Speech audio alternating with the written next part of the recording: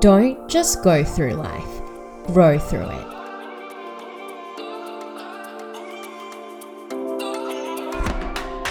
Hi, and welcome to the Grow Through It podcast with Fee Dang. My name is Fee, and I am a human design life coach known as the Positivity Queen and author of The Great Unlearning, Awakening to Living an Aligned and Authentic Life. Join me as I discuss all things mindset, self-love, energy, and purpose, which are the 4 pillars of my Soul Revolution coaching methodology. This podcast won't just inspire and motivate you. It will also provide practical tips and strategies you can implement in your daily life. Ready to grow? Let's grow. Hi, beautiful souls. On today's episode, we have Kim Tran-Flores, a modern calligraphy artist, mindfulness advocate, and founder of Kimlligraphy, a service and educational platform that showcases and demonstrates the transformative power of mindful modern calligraphy. She is an unexpected artist, in her own words, as someone growing up who didn't have a creative bone in her body. Inspired by her grandfather, whose life was cut short, Kim embarked on a transformative journey to become the woman she is today, whose mission is to empower busy women, alleviating stress, nurturing the present moment, and igniting their creativity. Along the way, she's won multiple awards, such as recently this year, being a recipient of the Fairfield City Women's Day Award. Kim and I met at a networking event, and the rest is history, as they say. Kim is also a wife and a beautiful mother to one, Hendrix. He is so sweet, and my mum is absolutely obsessed with him. I personally attended one of Kim's workshops earlier this year with my mum, incorporating mindfulness with calligraphy and painting, which we loved and really brought us closer together. Kim also has her own podcast, Mindful Creatives, which I was on earlier this year, talking about how to overcome creativity blocks through life's unlearning. Enjoy today's episode. Hi, Kim. Welcome to the Grow Through It podcast. Hi, Fee. Thanks so much for having me. I'm so excited that you're here, and I would love for you to tell the audience who you are in your own words. Okay. I'm a mother, a wife, the eldest daughter, and one of my favorite things about myself I would love to tell people is that I'm a calligraphy artist who runs a business, a creative business. The funny thing is I actually started my life thinking that I was totally not creative, but now... Really? Yeah. That's so interesting because I think most people think that about themselves. So I would love for you to share your journey about where you started and how you ended up doing calligraphy. If I'm going to start my journey all the way back, I'll say in high school where I failed art. I was like, yep, not for me. Art back then was like based on illustrations and painting and stuff, and that wasn't me. Like I had to draw a picture perfect like portrait in order to be considered an artist. And fast forward, didn't go to uni because I didn't really, one, I didn't make it, and 2, I didn't really feel the drive. So I therefore didn't really try very hard. Went out there, spent a long time in the corporate industry. My journey into creative really started one night in bed. It was funny, right? I'm on Facebook. I'm taking time out. I'm just fubbing, scrolling through Facebook, and I come across a video of this calligraphy artist writing the word music. It captivated me. Like for that 30 seconds or whatever it is, she had me hooked. I was in this present moment, and I remember snapping out of it and thinking, how do I keep carrying on this feeling of calm and serenity? So in my corporate job, I was a project manager within television broadcast, a junior project manager. I had just started my career in that. And I thought that's where I wanted to be, climbing the corporate ladder, getting really high up there, making 6 figures, etc. And it didn't pan out that way because I didn't feel the joy from it. No matter how much money you could throw and make at it, there was something missing. So when I found that in that video, I took that moment. I was like, okay, I'm going to go out there. I'm going to buy the exact pen that she has. I'm going to buy some paper and I'm just going to write. I wrote and I was like, this is terrible. I clearly don't know how to do this stuff. So from there, I started investing more time into practicing and finding out about the art of calligraphy. And that led to one thing to another, where I was actually really glad that I decided to start that, because it helped me with just not my self-care, but also prioritizing myself. And what I didn't realize that was it was going to help me through my fertility journey too. Taking time out and finding something to relax me rather than people saying, just relax, right? I found something that I could anchor to, and there started a business because it became a passion where I wanted to help other women achieve that little calm. You know what? The first thing when it comes to mindfulness, you don't think calligraphy, right? You think about yoga, you think about meditation. I recently had the pleasure and joy of going to one of your workshops, and I brought my mum along, and I had never done calligraphy before. But in that moment, I got it. Because time was going so fast. I was so focused and immersed in it. And I think my brain's very like zany. I'm very right-brained. But actually calligraphy helped me like be in this moment. And it's very much a metaphor for life, right? Because you've got to do trial and error. You're like a 3 profile line in human design, which is all about learning by experience. And I found it really interesting that you spoke about your fertility journey. So how did these 2 worlds intersect there? So calligraphy for me, like you, a lot of people, when I first started, I thought about mindfulness, it was meditation, yoga, hiking, but those stuff never really stuck. I feel like it's become a chore to do rather than something that just flows naturally.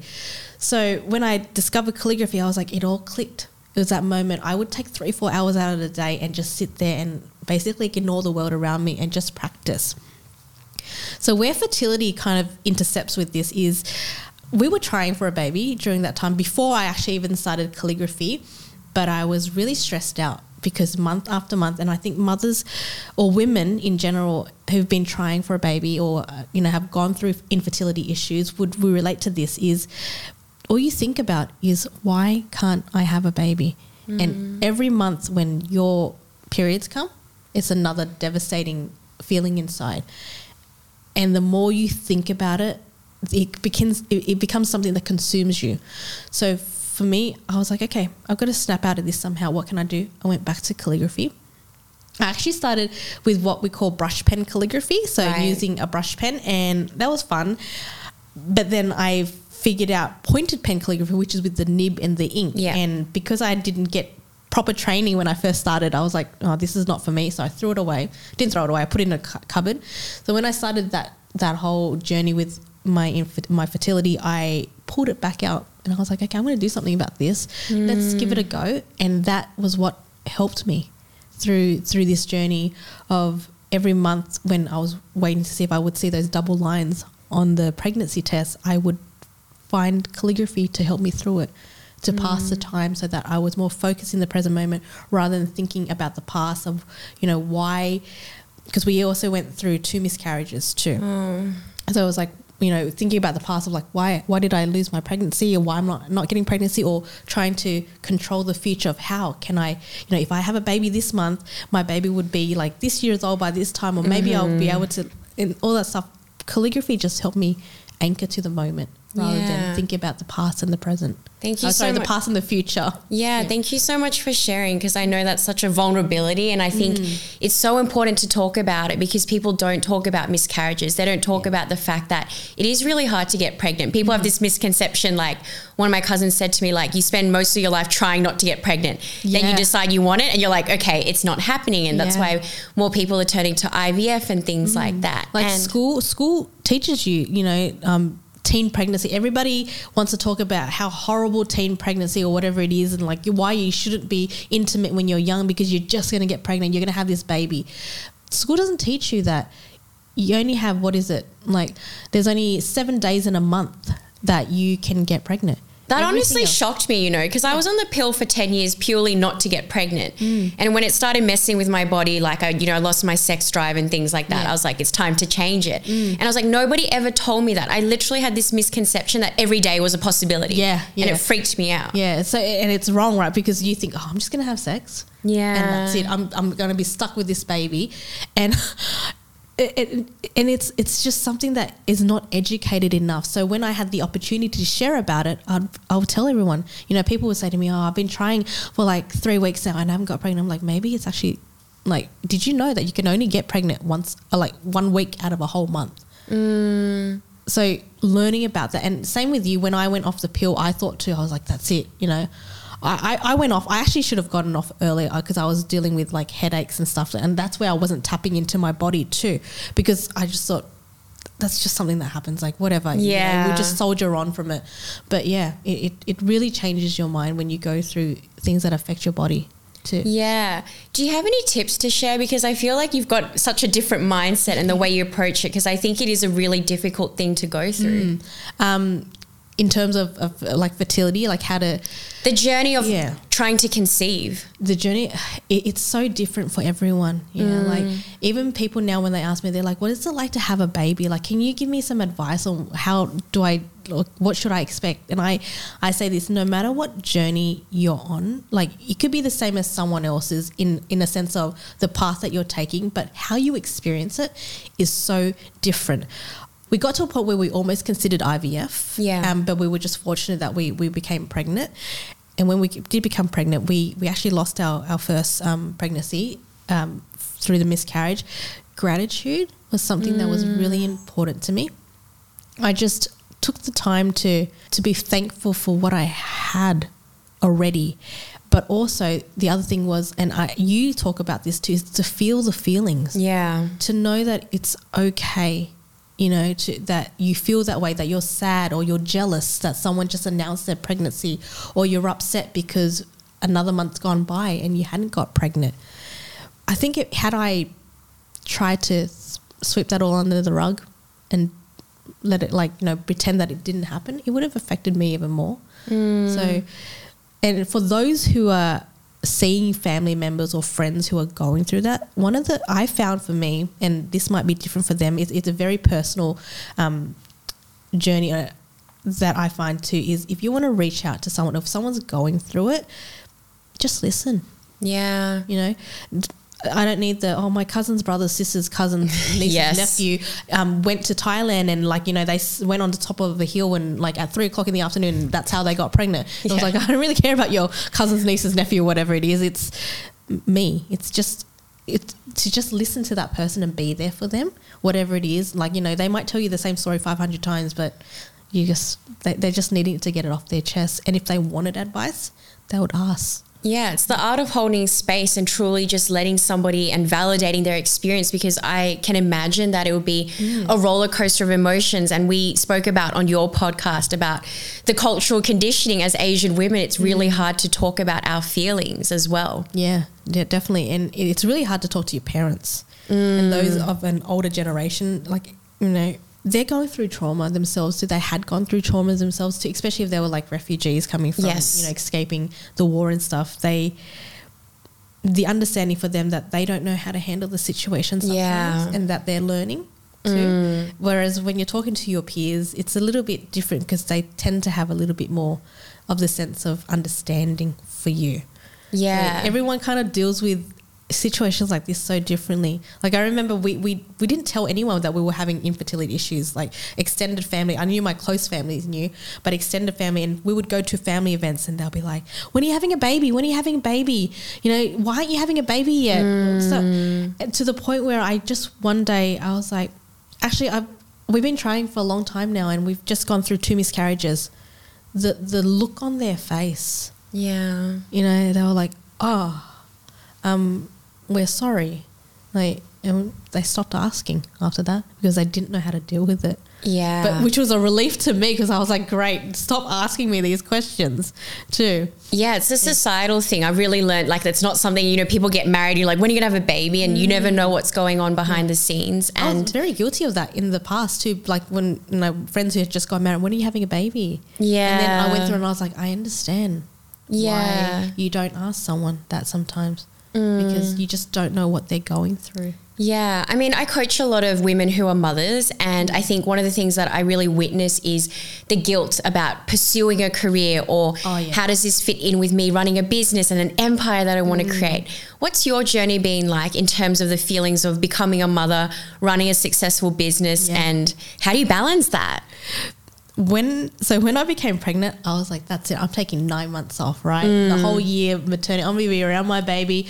No one is going to help me. I'm going to do it all myself. I had this illusion inside of what was expected of me because of what I had learned from society. Yeah. I went back to work went back to my corporate job after 3 months. What?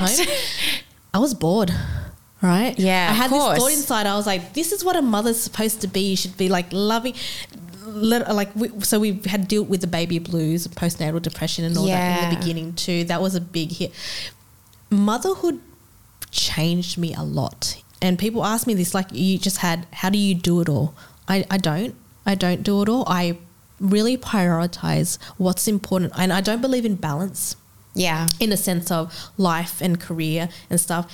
Every week it's very different. Some weeks family plays really heavily on my plate. Like, you know, I hadn't spent a lot of time with Hendrix and I need to prioritize him this week, or next week I've got a lot of clients that I need to deal with, a lot of workshops and stuff. It's prioritizing week by week what it is, and understanding that what society expects of you and what other people expect of you is not what will be your life will be like.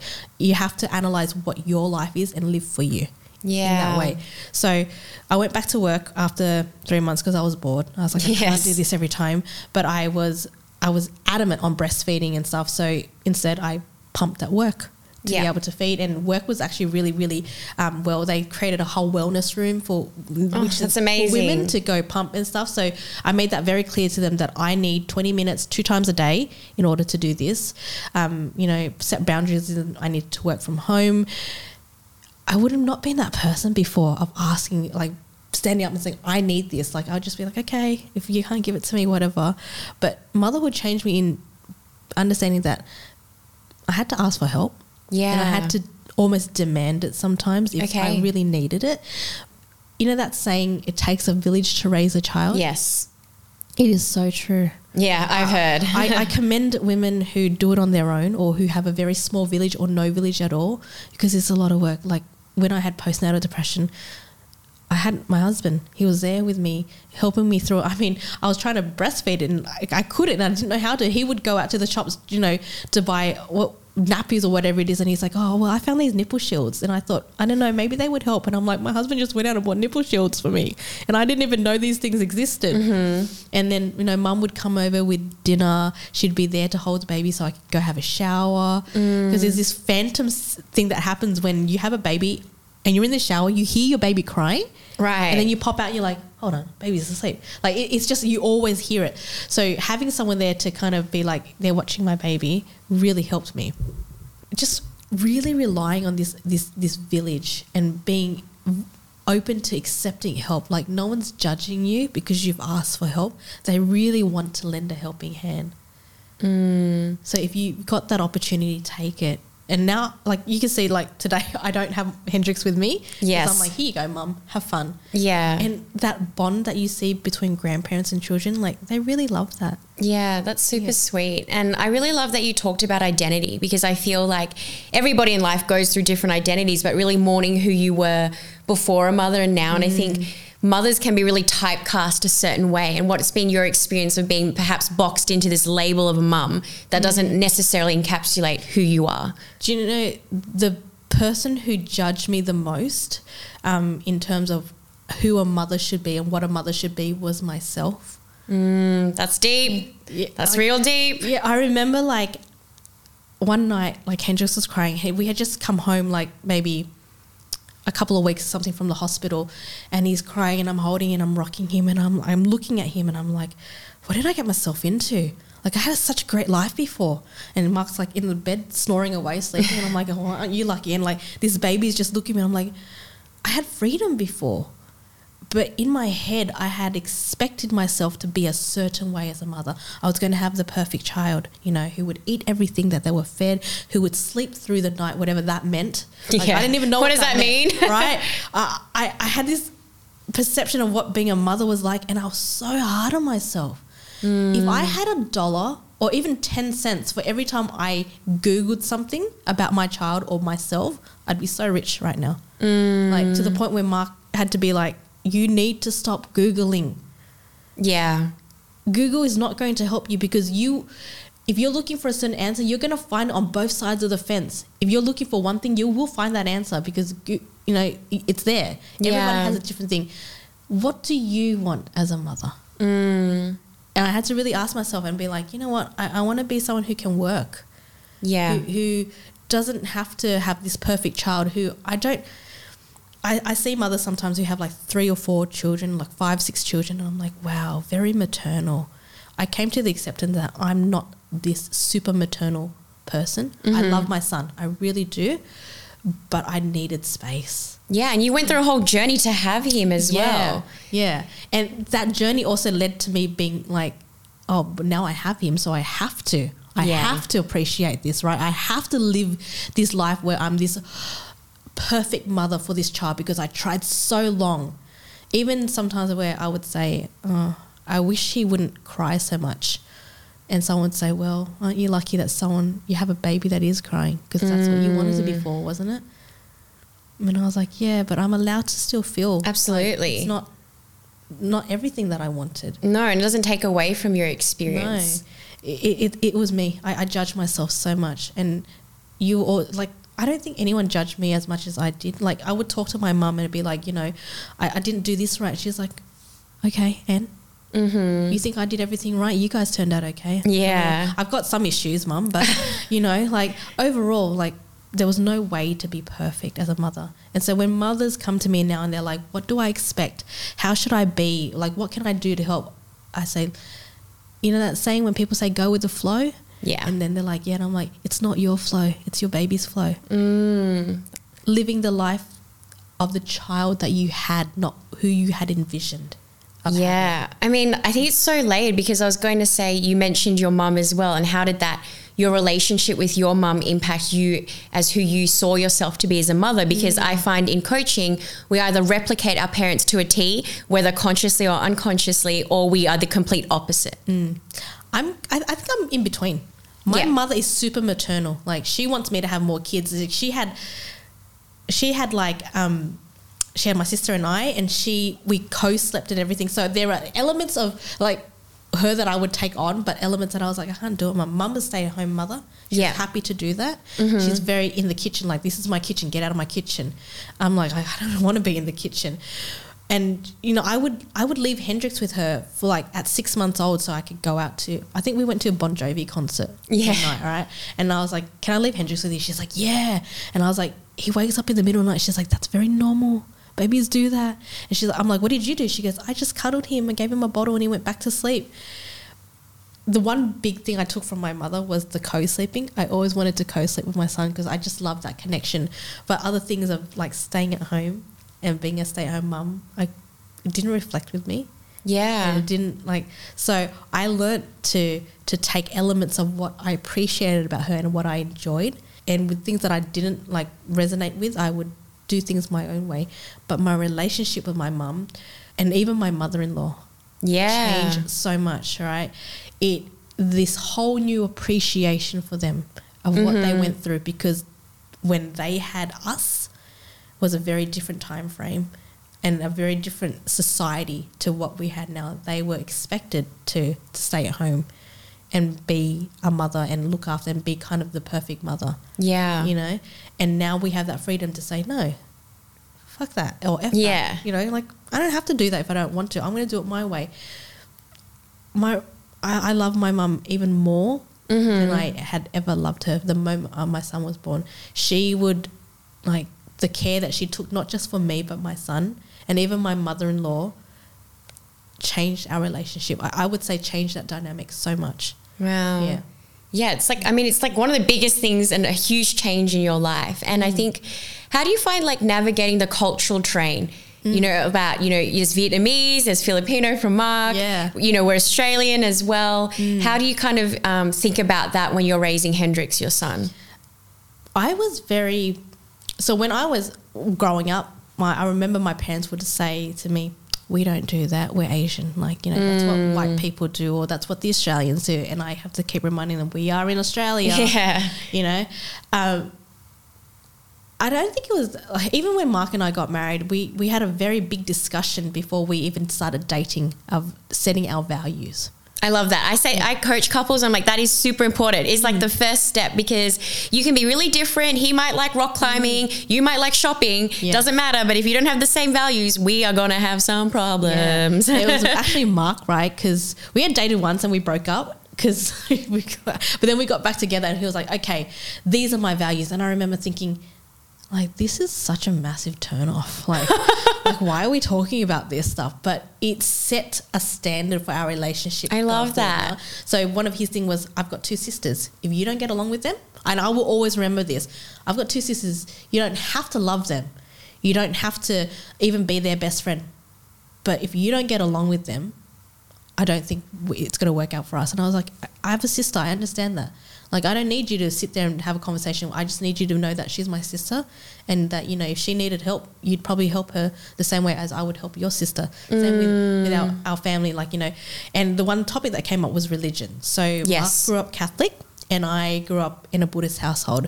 And I said to him very clearly, I said, I'm not converting. Yeah. I don't expect you to either, but I'm not converting. And if that's a game, like, if that doesn't work for you, then it's not going to work for us. Yeah. And setting those boundaries really, helped our relationship.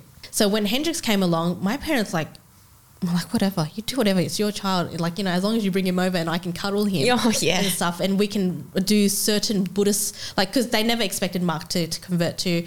So, you know, they were like, can we just do certain Buddhist rituals with Hendrix? And I said, yeah, of course. And we were open to doing it with the Catholic, like getting him baptized and stuff. That unfortunately didn't work out because the church had different ideas about that. Yeah. And that was fine because they said, look, leave it up to him. Let him decide when he grows up if he wants to be baptized. It's never too late. Yeah. They were like, okay. So we've just been open to raising him in both traditions and letting him choose. Like, we're pretty agnostic in the way we think. I very much... But spiritually, I'm with the universe. Yeah. Very open. Me and you, sister. You know, like Catholic, Buddhist, Muslim, whatever it is that you choose to be is your own journey. For me, I'm just like, I respect you, what your beliefs are. And for me, I'm open to just accepting the universe and that, all that. Yeah, because we spoke about it earlier. We're just saying it all distills, it's love. You know, whatever you want to label it, like, to me, essentially, it's love. Yeah. So with Hendrix, no... one way or another about it thing. It's like we take him to church and we take him to temple. I love that. Yeah. So he can just, and he's very curious, and he asks, like, I think once he asked us, he's like, can you tell me what death is and who God is? And wow. we went to church once, and he, like, the Jesus on the yes. He's like, who's that? And I was like, ask your dad. Yeah. Get dad to explain it to you. But yeah, like, we live consciously because we realize that he is not us. Yes. Although he came from us, he's not us. And we're very big on conscious parenting. And so conscious parenting is very much about unlearning about yourself too, and learning about yourself too, in order to not put that onto your child. I mean, you know, I'm all about the unlearning, which we're going to talk about when we wrap up this podcast. But before we do, I mentioned to you that your human design purpose was consciousness. And as we're speaking, Kim's husband, Mark, is listening, and he's in the room. And I have to say, like, Mark really represents, like, the embodiment of, like, the divine masculine. I think he's quite different to a lot of men. He's in touch with his feelings. He values personal growth. He's your biggest supporter. Yeah. And so what is it like to date someone? Because, for example, that values activity that you did, like, you were kind of called out in that moment because you weren't ready and conscious yet, but he was kind of like guiding you there. So how's that been in terms of, like, being in a relationship with also a very conscious man and yourself being conscious? I am conscious because he's conscious. Okay, so it's the other way around. It's the other way around, right? I was very much stuck in this victim mindset. Why is life happening to me? And he was all about what's happening for me. And I thought it was crazy. Like, when I first started dating and talking to him about it, he was like, yeah, and, like, you know, the law of manifestation, the law of attraction, and I'm like, you are bonkers, mate. Like, do you think the earth is flat too? Yeah. But really, he just lived his life, you know, and I was there for the ride in terms of, he never forced me to be a conscious parent. He just set an example of him, and I decided, I chose to be like, you know what, you've got something going on here. I think I want to try it out. It was like his theory of leaving the cow in the is it the cow or the sheep or something in the there's this theory about a cow. He's nodding. He's like, I've forgotten what it is, right? But if you Google, like, there's a theory about just leaving a cow in a paddock and doing your thing, and, like, you know, if the cow wants to follow you, it will. If not, it's just going to do its own thing. So he was just like, I'm going to do my thing. I'm going to respect that you're not on that part of the journey yet, and we'll see. And we just happen to really grow together. I love this so much because I literally tell all my clients, whether it's your partner, your friends, your family, if you work on your own consciousness and that's all you can do, your energy will rise and people will either match you or they're going to fall away. And I think it will also, for the ladies listening, give them hope that there are men out there like that. You may not have just met them yet, but they definitely exist, because a lot of the clients that I have, it's the opposite, right? Like conscious women, but not so conscious men. Thank you so much for sharing. It's been amazing having you on the podcast. I ask every guest 3 questions before they kind of leave the podcast. So my first question to you is, well, you know, I have a book called The Great Unlearning. What has been your greatest unlearning in life, Kim? My greatest unlearning, and you share this in the book too, we've chatted about this, is being busy is not a badge of honor. Yeah. It is not. For me, I learned that being busy for me was hiding from something that I wasn't ready to face. And when I faced it, it really changed my life. Yeah. That's deep. And the second question, which is a completely different riff and tangent, what was the last thing you Googled? The last thing I Googled? I don't think I can share that. Because my sister sent me a meme today and I was like, I want to find out more details about it. But the last serious thing I Googled was, I wanted to know how to write a formula in Excel, because I was to do something. I was like, how's that formula written? So also, I love the honesty, respect for that. And I love it. Everybody knows, you know, something that I used to do on dates is I get them to control, like paste whatever the last thing. Oh, people would freak out. You know, so respect for that. And the final question is, what is like the best quote or a piece of insight or advice that you've ever been given that has changed your life? The best quote, and we actually touched on this. So the best piece of insight was, you can't force anyone to do anything. You just have to live your life and set the example. And if they want to, they will to come along. Yeah. Thank you so much for being on the podcast, Kim. And before you go, how can people connect with you? I know you obviously have a calligraphy course. I know you have a community. Please share how people can connect with you. So I have the website, but the main, so my website is kimlligraphy.au, but the main way to connect with me and where I'm most active too is on my Instagram, so at Kimlligraphy. Thank you so much. Thank you for having me. Beautiful soul, I hope you enjoyed today's episode. And just so you know that if you're interested in working with me, I do offer one-to-one coaching and human design readings. More information available on my website, feedang.com, or get in touch via my Instagram at thefeeddang. I would absolutely love to work with you. Until next time.